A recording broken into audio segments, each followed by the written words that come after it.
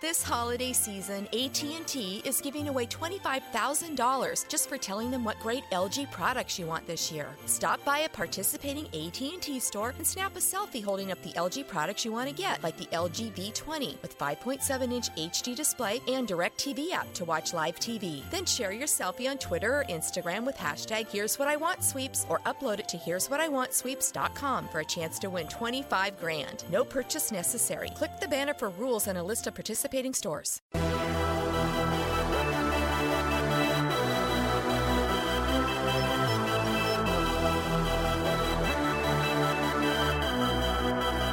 Let's talk hoops.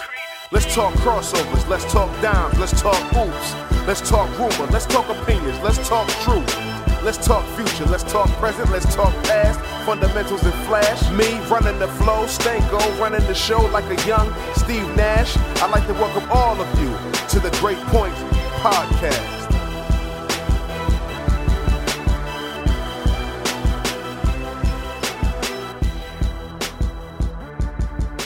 This is the Great Point Podcast. I'm Adam Stanco. I had no plans to do a podcast today. Was going to take the day just to relax, lounge, hang out, and then Game 6 happened. Don't even know how to describe it, but I'm going to be forced to in a little bit. But Matt Walsh, good friend of the podcast, star at Florida, NBA player, star overseas, texted last night and said we had to do a podcast today because he had a lot on his mind, a lot to talk about. So, Matt, welcome back to the podcast. And where do we start on Game 6? Thanks for having me. Yeah, I mean, I don't know how we can't do a podcast after that game last night. I mean, we got guys getting ejected, all-time performances, a forced Game 7. I mean, this is pretty much basketball heaven here for NBA fans. Oh, it's really bananas. So, well, first and foremost, I think let's take it from the beginning. A lot of people expected, the Warriors, even though, the Cavs had won in gold, at Oracle, we expected that the Cavs in Game 6, you expected a close game at the very least, and you expected, competition from the start. And most people expected, I think, the Warriors to win Game 6. And with that being the case, we saw a first quarter in which Cleveland comes out and jumps on Golden State 31-11. So right from the jump, what were your initial reactions to what you were seeing? I think the most surprising thing, or I mean, maybe not that surprising, is that everyone else on Golden State, they're kind of playing not at the highest level. I mean, you have Curry and Thompson who are doing their thing, but you have Draymond who's not playing well, Iguodala's hurt. You're not getting the same production, and which has been pretty consistent for them on the road throughout the playoffs. They haven't, but the Livingston wasn't great last night. Barbosa played well off the bench, but they're not getting anything from their complementary players. And when Golden State doesn't, and Curry and Thompson aren't absolutely insane, they're a very beatable team, especially when LeBron is just playing on a level that we haven't seen, I don't think, since Michael Jordan. Yeah, I mean, that's probably the best comparison. I mean, and just, I hate to throw that out there, but I mean, LeBron is just otherworldly right now. And we'll get to him a little bit. I want to focus on what you're bringing up in terms of the help that the big two for the Warriors. I mean, people call them the big three with Draymond Green, but I'm calling them the big two. Steph Curry and Klay Thompson, obviously, again, finding ways to score last night. Maybe not in the most dramatic fashion as we've seen in throughout these playoffs, but still they're getting theirs. Matt, I'm curious as to the ball rotation because I'm watching with Golden State. We see a lot of the high screen roll stuff that the Warriors like to run. Curry gets doubled or there's an immediate switch. And then a lot of times if he's throwing that pass out of the double team, that starts sort of that ball rotation that's so difficult to stop with the Warriors, especially because they have guys that can shoot. But Draymond, like you brought up, hasn't been good on the road. In fact, he's been terrible on the road. And Harrison Barnes is an absolute mess. He's 2 for his last 22, I think it is. He was 2 for 14 in Game 5, 0 for 8 in Game 6, completely in his head. So I want you to take me through the mentality of both teams. First, from the Warriors, when you know that guys other than your stars aren't producing, what that's like. And then for the Cavs, just how their defensive intensity may, and strategy may change, knowing that the other players aren't stepping up. Yeah, I mean, if you look back just a week and a half ago, Golden State blows out Cleveland the first two games, and everyone's saying, they're just taking Curry out of the game, and everyone else is beating them, and everyone was killing Ty Lue and them for the strategy. And now that the series is getting tighter, you're seeing these guys get a little bit tight on their shots. They're missing short, and they've been pretty consistent with how they're trying their best to take Curry and Thompson out of the game and making these other guys beat them. And in Game 7, it'll be tougher. The role players, complimentary guys will be at home, so they'll feel a little bit more comfortable. But those are the guys that feel the pressure more than anyone. The guys like Curry and Thompson, LeBron, those guys have the ball in their hands all the time. They have a feel for the game even when there's pressure. But those other guys, when they're not getting touches, and the only touch they're getting is when the ball swings around to them and they have an open look, and everything's on them to make those shots. Those are really difficult shots to make for those role players, especially now that the pressure is turned up. So I think a lot of credit should go to Ty Lue and Cleveland. Obviously, they're playing with a different level of intensity and urgency, but they've pretty much stayed with that game plan of, we're going to make these other guys beat us. And in the first two games they did, but since then they haven't been able to. And you can see, I mean, the Golden State team is totally different these last few games. They're tight. They're nervous. There's something there. They don't have that same swagger. And it's like Cleveland's coming out and just hitting them in the mouth, and they're shocked. I mean, when you just start a game down 10-0, your psyche just goes down. You're like, man, these guys are here. You have to go win that game last night. You have to come out and jump on Cleveland and make them think like, oh man, we are in for a war here. Instead, Cleveland jumped on them, and they never really had a chance to get in the game. Harrison Barnes specifically, Matt. I just talked about the numbers that these are not, his shooting is not just that it's been bad and that it's been a struggle, but he's getting wide open looks and just not knocking them down. When you're in that position and you're a guy that's not a primary guy on the team, but certainly a vital player to this Warriors squad, how do you get out of a slump like that? That's a terrible feeling, again, because you're only going to get a couple looks, and then you may have a quick trigger. Kerr might yank him out, so he knows he's not getting 15, 16 shots, and if he misses a couple first ones, it's not a big deal. I mean, you just start thinking about it. You're like, man, these are wide open looks, and you get the ball, and you're a little bit tight, and you're like, oh, I got to make this one. I got to make this one. And then it just magnifies. And then the next one, all right, I missed this one. I got to make the next one. I got to make the next one. It's really tough for a role player who is not involved a lot offensively to shake out of a slump like that. It's much easier if you're a guy who's getting 20 shots a game. You can miss 20 in a row, but you're getting another 20 next game. So it's a lot easier mentally.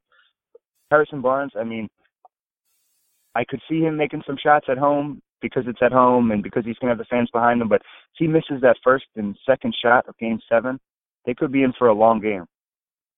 Yeah, and the thing is, he's necessary to that team, not just offensively, but defensively as well. But on the offensive end, I think what's so critical, both with Barnes, Green, and Iguodala is the same way.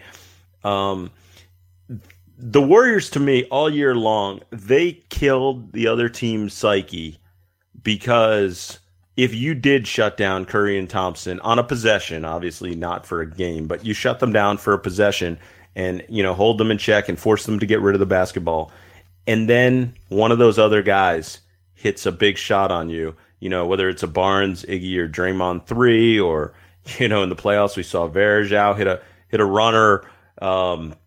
We've seen, Barbosa finish with some easy layups at the hoop. We've seen Sean Livingston hit his pull up, and it always seems that those are the crushing blows to the opponent's psyche when we see one of those other guys chip away at the team, as opposed to the stars. It's almost like opponents know that they're going to give up buckets from Curry and Thompson, but when it's somebody else, it's crushing, and we just haven't seen those other Warriors guys step up over the last couple games.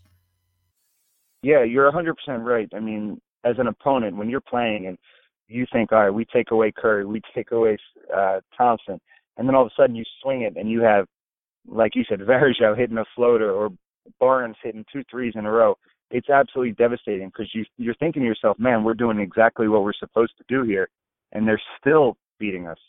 And on the other side of that, when these guys, Barnes and Livingston, I mean, they've played in big moments, and obviously over the last 2 years, they've played in big games. But for the most part, they're used to Curry and Thompson carrying that team, and Draymond to a lesser extent.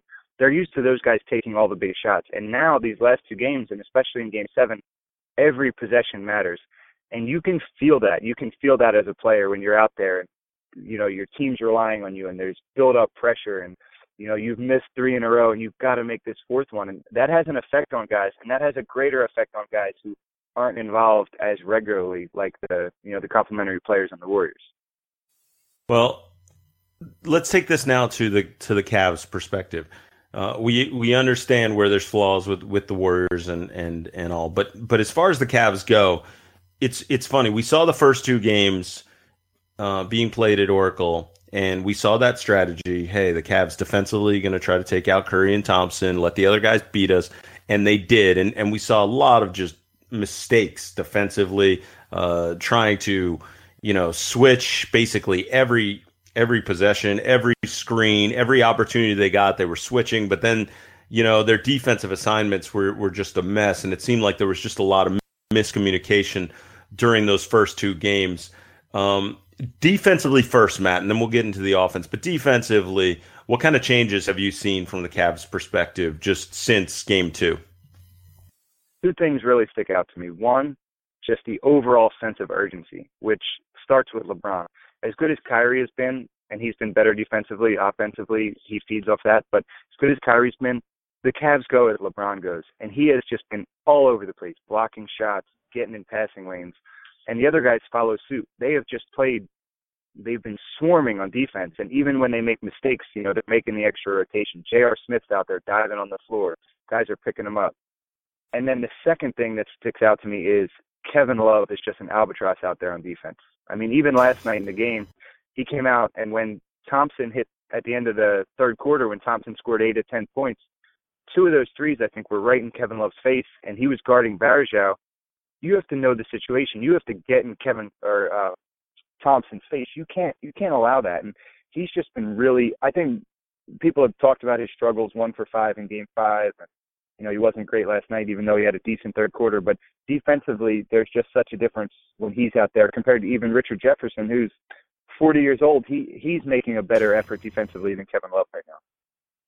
Yeah, and the interesting thing I've noticed about Kevin Love is just how often the Warriors, and I think they've done a great job with this, have just attacked Kevin Love. And I'm curious from a player's perspective, because we've all been in those situations, even though we don't want to admit it, when another team has targeted us defensively. And it's a mental struggle all of a sudden that you're the guy that they're trying to attack on the defensive end. How do you think that's impacting him on both ends of the floor?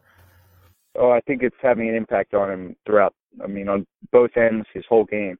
That is a terrible feeling, especially when, Kevin Love's used to being a big part of the offense. And for the most part here, he's just been, demoted to standing in the corner. He's doing a good job. Offensively, he's taking Draymond completely out of the play. They can't help off Kevin Love. He's spreading the court. He's doing his job. He's essentially a decoy, and that's fine. But on the other end, when you just know, like, oh, man, they're coming at me every time, it's a terrible feeling. And I think you're seeing that, he's frustrated, he's getting in foul trouble, but you can see it on his face that he just, I don't know if he's built to fight through that. Some guys have the makeup where they're like, screw this, come on, like, I'll get the next stop. I think he's more on the defensive end hoping, like, please don't come at me next time. Please don't come at me next time. The Cavs starters last night, J.R. Smith had a plus-minus of plus 20. Kyrie Irving had plus 25. Tristan Thompson plus 32. LeBron plus 26. Kevin Love minus 6.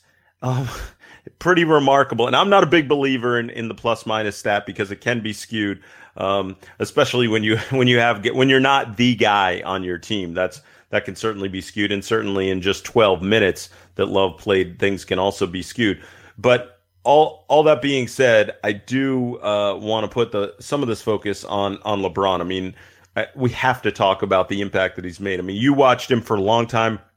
You played against him in high school. First of all, before we even move on, I mean, people can hear some of the stories in the past when we've had you on the podcast. But Matt, first time you played against LeBron James, why don't you give that story real quick? Well, it's funny. I played at Germantown Academy, and we were the number 3 team in the country. I was a senior. LeBron was a junior, and they were the number 4 team. So we scheduled a game with them in Akron at Akron University, University of Akron. And I remember they picked us up from the airport, and it was one of the team managers or something. I was asking him about LeBron. He was saying, hey, he's incredible, and I had read so much about him. And I just remember in my head thinking, like, this guy cannot be that good. Like, he can't be that good. So fast forward 24 hours to the game, and they ended up beating us by a couple points. But I think LeBron's final stat line was like 38 points, 16 rebounds, 10 assists, 10 blocks, like 5 steals. Something so ridiculous. It was like you can't make it up. And in the first quarter, we were thinking, like, oh, we'll make him shoot. He hit like 5 3-pointers. And he was so good that after the game, I remember thinking, like, man, he is the real deal. Like, he is the next Jordan. He is the next one. And it was a rarity for me because in my high school days, you'd hear about somebody and then you'd go see him and you'd be like, oh, he's just a super athlete. He doesn't have a feel for game. LeBron did it all. He was just, I remember like going back and telling my buddies in high school, like, LeBron James is the truth. And after the game, he said to me, he's like, Matt, I'm going to come visit you at Florida next year. And I looked at him and I was like, man, get the F out of here. You're not coming to Florida. You're going straight to the NBA. And, I mean, obviously the rest is history. Yeah, it's funny. My first time seeing LeBron live, I don't know if I've told this story on the podcast before or not, but probably. It was heading into his junior year, so a few months before you had that interaction with him, and it was at the Adidas ABCD camp, and I had brought my little brother to the camp, and I was covering it, and I brought Dave McMiniman, the ESPN writer who now ironically covers LeBron. But I brought, at the time, Dave was in high school and was an intern for the show that I was working on. So I brought the both of them to the game, and we were just sitting down courtside. And at ABCD, all the kids have, reversible jerseys with 3 numbers on them, and it's like 187, 241, whatever. And we're looking at these kids, and we're trying to figure out which one is LeBron. And we're watching maybe for 2 minutes of game action. We knew he was playing on a particular court, but we didn't know what his jersey number was. All of a sudden, a kid makes a pass to the kid's bringing the ball up the floor, makes a pass to the wing. LeBron, out of nowhere, deflects the pass. So now the ball's bouncing out of bounds. He runs over and in one motion grabs the ball to save it out of bounds, throws it behind his back, down the other end of the court so that he could start a fast break. Some kid from his team starts running down court, picks up the ball, goes to lay it up, misses the layup, and LeBron follows it up with a dunk. I could not believe what I had just seen, and it was very clear to all 3 of us who LeBron James was at that moment. A couple days later, he ends up having his big confrontation with Lenny Cook, and then hits like a 35, 40-footer to win it. And I remember your old teammate, Andre, what's his name, Roberson. Matt? Andre Roberson. Yep. Roberson runs over. Anthony Roberson. I'm confusing Andre Roberson from Colorado and Anthony Roberson, your old teammate. So Anthony Roberson goes running out, gives him a hug. The whole camp sort of crowds around him. And it was just this remarkable moment just to see how people were gravitating to him at the time. And the thing that blew me away most about LeBron at that time was obviously he's physically imposing and had great size. But more than anything else, his passing ability was just incredibly unique for anyone that age, never mind someone at his size. And his first step was so quick. He just blew by anybody that he wanted to. And I was shocked. Between his physical attributes and his understanding of the game, I knew we were seeing something that was going to be truly great. And in spite of all that, in spite of what you're just talking about, what I'm telling people, 41 points, 11 assists, 8 boards, 4 steals, 3 blocks. I tweeted last night that he's averaging over 2 steals and 2 blocks a game in this finals. I think the last guy to do that was Akeem in 1995. I mean, Matt, how great is the level of play we're seeing right now from LeBron? It's, in a word, it's just insane. I mean, you look at these numbers in a vacuum. These are averages: 30 points, 11 rebounds, 8.5 assists, 2.7 steals, 2.2 blocks, 51% from the field, and 40% from three. I mean, in a finals, through 6 games, this isn't like a 2-game average. He's leading the finals in every statistical category that matters. It's insane. And people want to talk about this guy like he doesn't come up big in big games. I hope that is officially done. I hope we never have that discussion ever again. Because these last 2 games, back-to-back 40-point games, the way he's just carried the team. Last night even, when they came out at the beginning of the third quarter and they had cut the lead to 8, LeBron immediately gets fouled. Then he hits that little leaner. I mean, he just sets the tone. And these last 2 games, I really hope he comes out in Game 7 with the same mindset, because if I'm betting my life right now, I'm putting my life in the hands of the best player in the world. Right now, that's LeBron James. And I cannot wait for Game 7, because whatever LeBron has in store for us, it's going to be awesome. There's an old adage that, you know, the team that wins the series is almost always the team that has the best player in the series. And certainly LeBron is putting his stamp on trying to prove that to be the case. And on the flip side, we could see Steph Curry come out and have, you know, a Curry flurry, as Art Spander, the writer up here in San Francisco, has tabbed it. And you don't know what can happen in regards to what Steph, we know the shows that he can put on and how incredible he's been. I love that this NBA season has come down to this final 7th game. Another thing about LeBron, Matt, that I find just to be fascinating is because of his versatility and his unselfishness, we're seeing the passes again that he loves to throw, the no look, the cool bounce passes, the bounce passes with one hand that he throws with some English on them. We saw one on the break last night that I think it either ended up in a missed layup or at least a foul, but LeBron had a ridiculous thread the needle pass. He had a few of them, but there was one on the break that was pretty insane, and I don't think we'll see it again because the play wasn't finished off. But I'm curious as to how much his passing ability, his unselfishness, his versatility has enabled the other guys to feel comfortable in their own roles, because they don't have to do as much almost. Oh, I mean, there's no better feeling I can imagine than playing on the court with LeBron. Because you know, one, if you're open, you're going to get the ball, that LeBron's going to trust you to get the ball, as opposed to, say, you know, some of the guys who, you know, maybe at times played with Kobe and you never know if you're going to get the ball. And then 2, the pass is going to be delivered on time. And then 3, LeBron, he has a positive way about him. He has a way of, you know, making those guys believe that they're going to make the shot. He's telling guys, shoot the ball. I mean, you can see J.R. Smith especially feeds off LeBron. When LeBron gets going, and he's getting guys involved. And I think LeBron is the only guy in the NBA, without a doubt, that could be on the second top dog. I mean, he's obviously the top dog with Kyrie Irving, and go to the finals, because it takes a special kind of guy to play with Kyrie. I mean, Kyrie, even in Game 5, 15 times he came up the court and didn't make a pass and shot the ball. To be the big dog like LeBron and be able to accept that and get the other guys involved and still go out there and score 41 with 15 and 10. There's nobody, even Michael Jordan, there's nobody who's ever been able to do things like that in the NBA. And I don't know if we'll ever see anything like it again. On the flip side, back to the Warriors again. I think we'd be remiss if we didn't talk about what happened with Steph Curry and him throwing the mouthpiece. I think you're the one basically that's made the Udonis Haslem comparison go viral.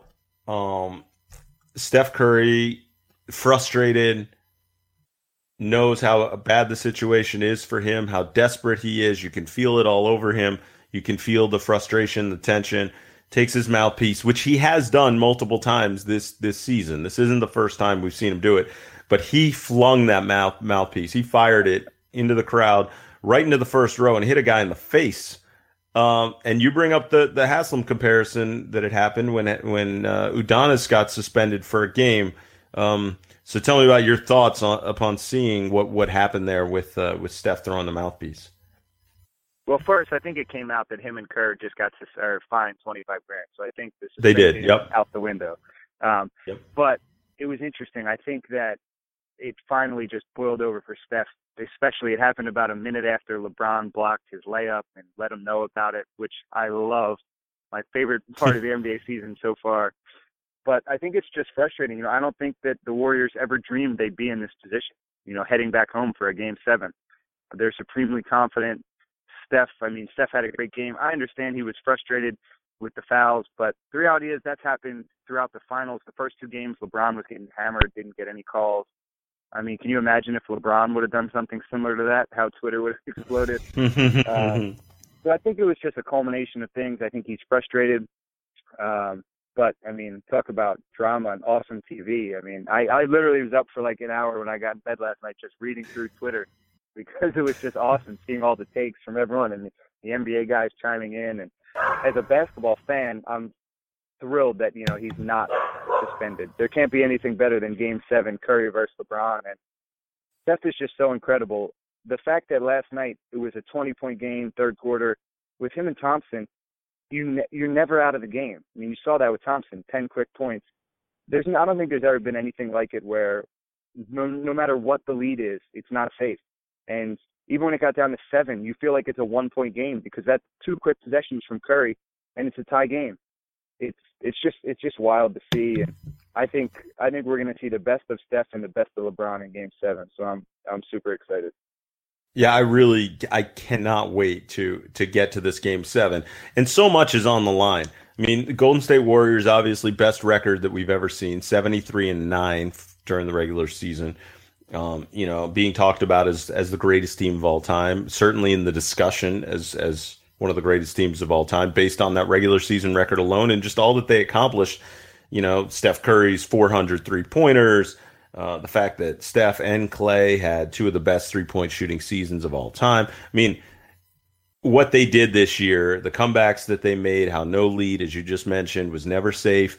It was truly a remarkable dream season for this team. And then coming back against Oklahoma City when they were down 3-1 and it looked over and they rally back and come back and win it in 7, to now turn around and have this now play out in Game 7 is remarkable, especially when you consider that no team has ever come back from 3-1 in the NBA Finals, and the Cavs have a chance to do that. So how do you think Game 7 plays out?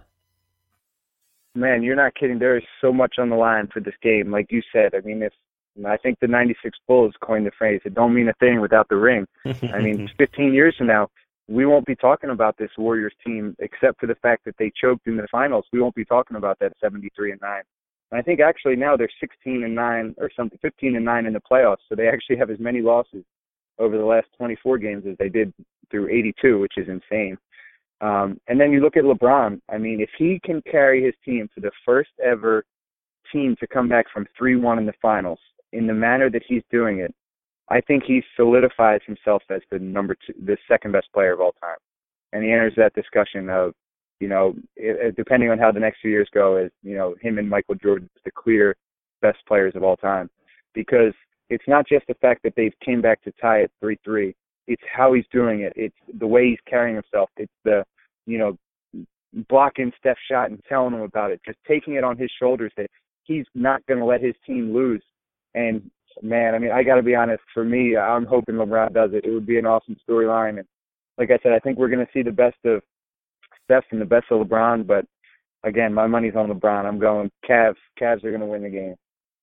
About the block shot, Matt, I got into an argument with my wife last night. She won't be listening to this podcast, so I'm not worried about revealing marital secrets or anything. But we got into an argument. She's a Bay Area girl, and she, was obviously rooting for the Warriors. And I loved when LeBron started talking to Steph after getting that block. And I'm a huge Steph Curry fan, so it wasn't about LeBron over Steph. It was just the idea of when you played the game, you understand how important intimidation is. You understand how important confidence is. And there are many times where we see players boast or, point to their biceps or give a look or talk trash, and it doesn't mean anything, and it's false bravado, and it doesn't impact the game at all. And there are other times where a guy can get in your head and ruin you. And Steph will not be ruined by what happened. That's not what I'm talking about. But I was trying to explain to my wife last night how critical a play like that is. Steph scores easily around the basket because he's got such a variety of moves down low, and he's such a good finisher. And I was trying to explain to her how that kind of intimidation means that Steph is going to have to think twice when he goes to the basket again, and that will get in his head. And it felt very Jordan-esque, and I mean that as high praise. In all the stories we've ever heard, him ruining Muggsy Bogues' career by comments that he said to Muggsy. We know the stories about how he ruined teammates' careers, about just how he treated them in practice and all that. And look, they're different guys. I don't like the comparisons typically, but in this instance, I do think that kind of intimidation and that kind of a not today moment really means something. I'm curious as to your thoughts on that. I couldn't agree more, and that was why I loved it. I didn't just love it because of the fact that it was talking trash. I loved it that everyone has been for the last 2 seasons anointing Steph as the best player in the NBA, and the series is over, and LeBron has just kind of risen and brought his team back, and that was just the culmination of all of it. LeBron's dominating this game. Steph's frustrated. It's Steph versus LeBron one-on-one. He goes to shoot it, and LeBron just tosses it. And it was almost like, please, who do you think you are? Do you think you can bring that in here on me? I couldn't agree more with what you said, and I think that it was a huge moment. I'm interested to see how it comes out in Game 7. I think the start of Game 7 is going to be paramount. Whoever, the Golden State's so dangerous. If they come out and get on one of their crazy hot starts, it could be trouble for Cleveland. But if Cleveland comes out and LeBron's killing and Steph misses a few shots, it's going to be a long night for them. But I couldn't agree more. I thought that was, like I said, it was my favorite moment of the NBA season for all the reasons you just said. And it's going to be interesting moving forward. That could be a big mental swing. LeBron kind of taking back the throne. I've never left. This is mine. I'm the king here. It's going to be interesting. It was awesome. I mean, that game last night was everything you could ever want in an NBA game. Well, I'll tell you something, about, hey, I'm still the king kind of moment. I know from people that last year, LeBron James doesn't win MVP after sitting out, I don't know what it was, 20 games or so. He doesn't win MVP, which no one was shocked by because LeBron had missed a chunk of the season. And he privately was stunned, and he could not believe that Steph was the MVP. Now, he has a lot of respect for Steph. He watched him play a lot. He was a fan when Steph was in college. He's still a fan now. They're buddies. But I think he could not get over the fact that for the first time since probably after his rookie season, that people weren't saying that he was the best player in the league. And all of a sudden it was like, what? These people, it was stunning to him. He was shocked by it and could not get over it. This year, Steph goes and wins unanimous MVP. And I've been saying for a while now, that has to be the X factor in the playoffs and in this series in particular, that LeBron is a driven guy. He is motivated. He's got a chip on his shoulder. And again, I keep saying I don't want to make Jordan comparisons, and then I go and do it over and over. But, we heard the Jordan Hall of Fame speech in which he went back in time and talked about all the people, whether it was, Russell in the finals, or, his high school coach, or a guy on his high school team that was supposed to be better than him. All of these things that great players use as motivation. And people always thought Michael Jordan was finding motivation where it didn't, there were controversies where it didn't even exist because he was trying to find ways to motivate himself. But in this instance, as far as who's the most valuable player in the league and who's the best player in the league, I can tell you it is a very real motivation for LeBron right now. Oh, no question. And LeBron is very in tune with his legacy and what people think about him, maybe more so than anyone. And you know that from now until Sunday, he knows very well that if he can pull this off, his legacy is cement. He's already one of the best players ever, but his legacy goes up a notch, and he cements himself in that conversation, the top two players ever. And without a doubt, LeBron knows that he wants that crown back. He wants everybody saying on Sunday, well, how did we ever question who the best player in the NBA is? How silly were we to think that Steph Curry could be the best player in the NBA? Look at these numbers LeBron did. Look what he did. And he's very in tune with that. And I really hope he comes out with that killer mentality. He has the mentality, he's going to take 25 to 30 shots, because I think that's the winning recipe. I think it's got to be Kyrie and LeBron all day. And you said it perfectly. I mean, LeBron knows, and I think he's coming for that crown. And if I'm the Warriors and I'm Steph, I am really hitting myself that I allowed it to get this far. How crazy is it, Matt? Like we've talked about all these moments that, how wild it is that we're now here at a Game 7, that just, how the Cavs have made this unbelievable comeback. The Warriors, how, they battled back last series. I mentioned all that, but just individually, Steph, LeBron, legacy game, the haters on both sides. I mean, people have ripped Steph unfairly. People have ripped LeBron unfairly. And now all of a sudden it's almost like, I don't know in the last decade that we've had a game that has more importance on narrative and how we'll remember things in the NBA than this particular Game 7. And I don't know if you can think of one, but I cannot think of one in which the Warriors, how we'll remember their season, LeBron, how we're going to remember him all time, Steph, his level of greatness. I mean, if Steph comes out in Game 7 and puts up 40 and the Warriors win by 15, all of a sudden he cements himself on a different level as well. So I don't know if you can think of one, Matt, but that's the coolest part about this Game 7 for me. Absolutely, me too. I think that's why everyone is so ready. I mean, the implications are so great in terms of the NBA and, guys' legacies and how teams are going to be remembered and how individuals. And, I mean, I can't remember a bigger moment since probably Jordan hit the shot in 98, and that was different. That was more just cementing that whole 6-year run. Well, 6 championships over 8 years. And, you knew that was going to be the last of MJ and Phil and Scottie all together. That had a different kind of feeling, a more finality to it, but it was exciting in a different way. But everything in between then seems inconsequential compared to this game. Even, the Celtics and Lakers in 2010, that time with Kobe at his peak. I mean, that was exciting against KG, but, Kobe had already cemented himself as one of the best players ever. You don't look differently at KG because they lost the second finals against the Lakers.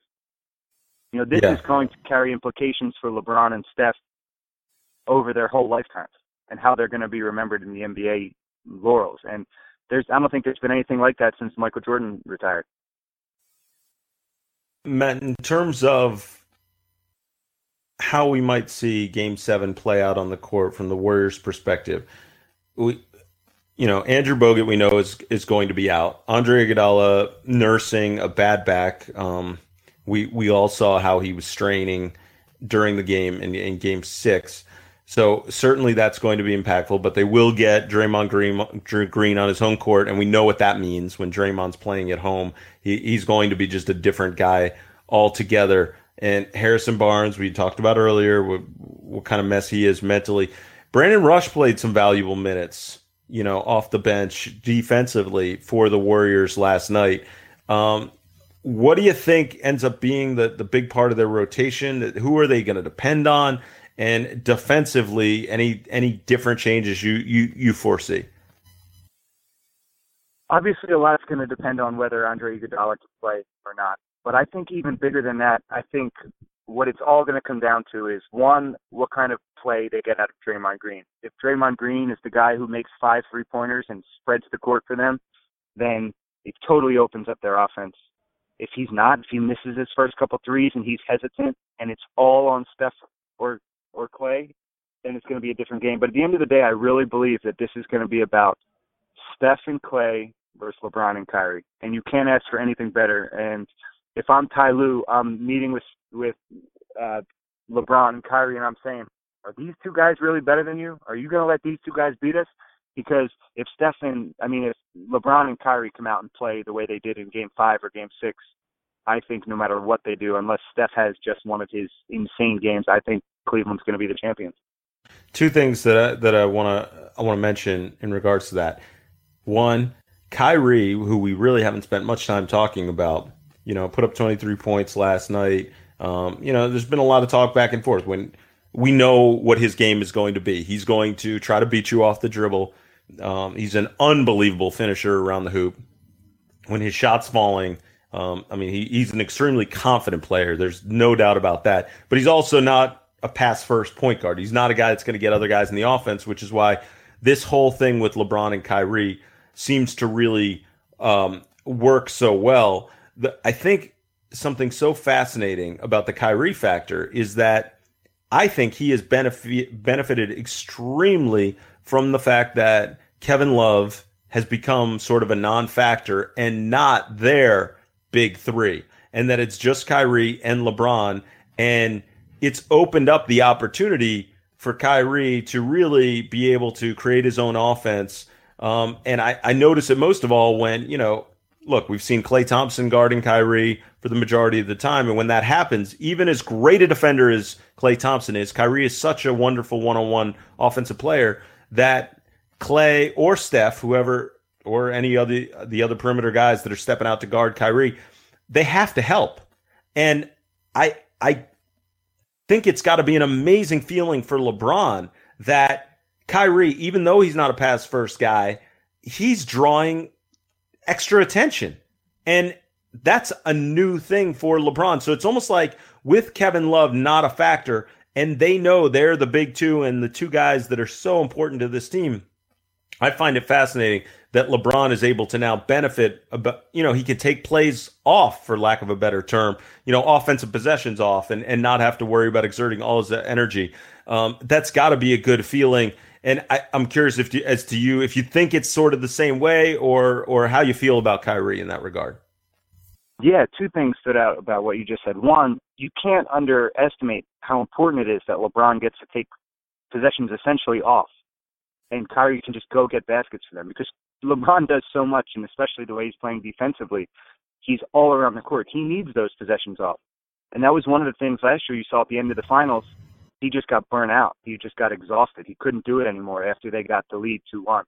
And then the second thing, I completely agree with Kevin Love. They've totally eliminated the just kind of token post-ups that they give Kevin Love and the token mid-post catches. And he's just standing in the corner, spreading the court, a lot like what they did with Chris Bosh in Miami for those years. And he's more valuable to them like that, as just a guy who's going to spread the court. You give Kyrie and LeBron the ball, you let them do their thing, and you essentially waste possessions by just letting Kevin Love go one-on-one, because even if he scores, you're taking the ball out of Kyrie Irving and LeBron's hands, and I'd much rather have it in their hands with them creating either for themselves or for their teammates. Interesting thing about Kevin Love, the guy's contract is pretty ridiculous. He's going to be making over $21 million next year, and his contract keeps going up. And in 2019, 2020, he has a player option, I think, for $25 million. So Kevin Love, certainly a guy that's on a very big contract, although this summer contracts are going to be enormous. And on the flip side, Harrison Barnes is a guy it's going to be a max player likely. And I have to think that's impacting him somewhat, the idea that he's, in a contract year and seeing this happen in the finals.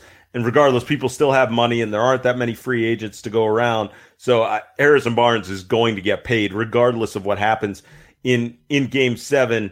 But Matt, one thing I really wanted to ask you about was the idea that it is now, we're sitting here on Friday recording this, and the finals is on Sunday.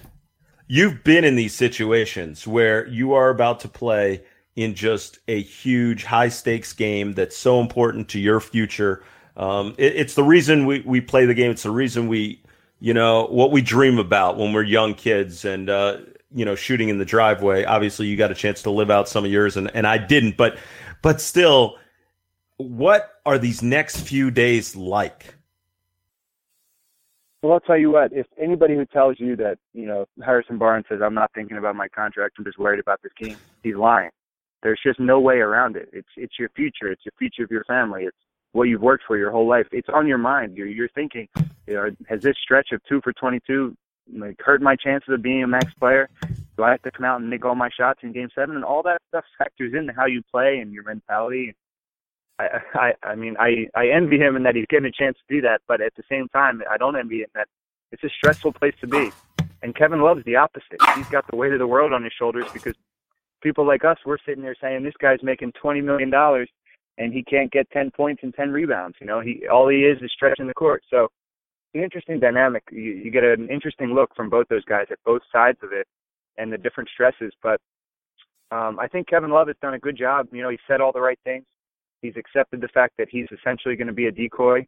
And, if they end up winning the championship, he'll get the same, he'll get a lot of credit and, everything will be good. If not, they're going to say, oh, we got to break up the Cavs team this offseason. So it's pretty wild how not only the implications of the future in terms of how we're going to look at LeBron and Steph, but the immediate future of some of these other guys are going to be directly reflected on how this game plays out on Sunday. But Matt, how about just for all these guys, for LeBron, for Kyrie, Tristan Thompson, Steph, Clay, Steve Kerr, what are these next few days like? I'll tell you, for me, it was always, man, I wish I could play right now. It was torture. Whenever, especially for Steph and those guys, they've lost a couple in a row. Steph just got tossed out of the game. I know for sure Steph's thinking, man, I wish the game was today. I want to get this game over with. And I imagine it's a lot like that for both sides.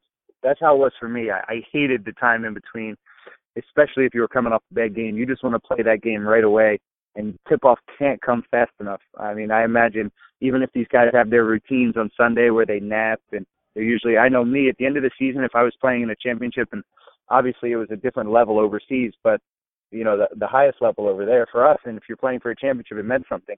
I would have trouble taking my naps on game days.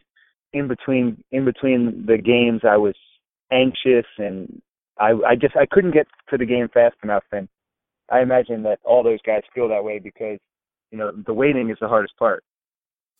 What did you do in your downtime when you weren't shooting around and napping or eating? What did you do during that stretch to pass the time? It was torture for me. I mean, over there especially, we'd have 3 or 4 games between days before playoff games. I mean, I would just be literally in my room or in my house, just watching series and doing everything I could to pass the time. I'd be trying to go to bed early, but it really is. It's the hardest time of the year because you just want to play so bad, and you're just so anxious for whatever the result's going to be to come. And it sounds strange to say that, but that's really the truth for me. It was always like, all right, well, whatever's going to happen, like, let's just get this over with. I can't stand to wait anymore. And I would just watch series. I'd go for walks downtown, whatever I could do to pass the time. I'd Skype with my family. It was brutal. I mean, waiting, and this is the highest stakes, so these guys must just be going crazy. At least, they have to travel across the country and they change the scenery. Will probably do them good. And I'm sure it'll come faster than they think, but I don't envy them waiting those few days because it's got to be the most anxious time of their life. Well, what was it, Matt? The 2005 SEC tournament, you were MVP? 2005, yeah, but those games come so quick. You play every day. You have no time in between. You're just like, I got to put my feet up and get ready for the next day. Well, I know Corey Brewer at the time had a quote, and he said, Matt's the big shot guy. That's what he does. So obviously you're very familiar with being in big spots and knowing how to step up. Matt, this is going to be awesome. Game 7. And here's the really cool part. Game 7 on Sunday. And then we're going to start releasing this NBA draft series on the Great Point podcast next week. I cannot wait to talk some draft. Me too. But before we go, I got to hear your prediction. Come on. I picked Cleveland. Who you got? I got Cleveland as well. I think it's pretty hard to go against this momentum. So we'll revisit all this. And as always, Matt, you're the best. I really appreciate it, buddy. Thanks, Adam. This was great. So my thanks to Matt Walsh. You can follow Matt on Twitter at MattyVincent44. You can follow me, Adam Stanco, on Twitter at NaismithLives. And you can follow this podcast on Twitter at Great Point Pod. Please subscribe to the podcast if you haven't already on iTunes, and give us a rating, give us a review. Hopefully it's a positive one, but we're having some fun and want to continue doing this podcast. So thanks again for listening, and we'll catch you next time.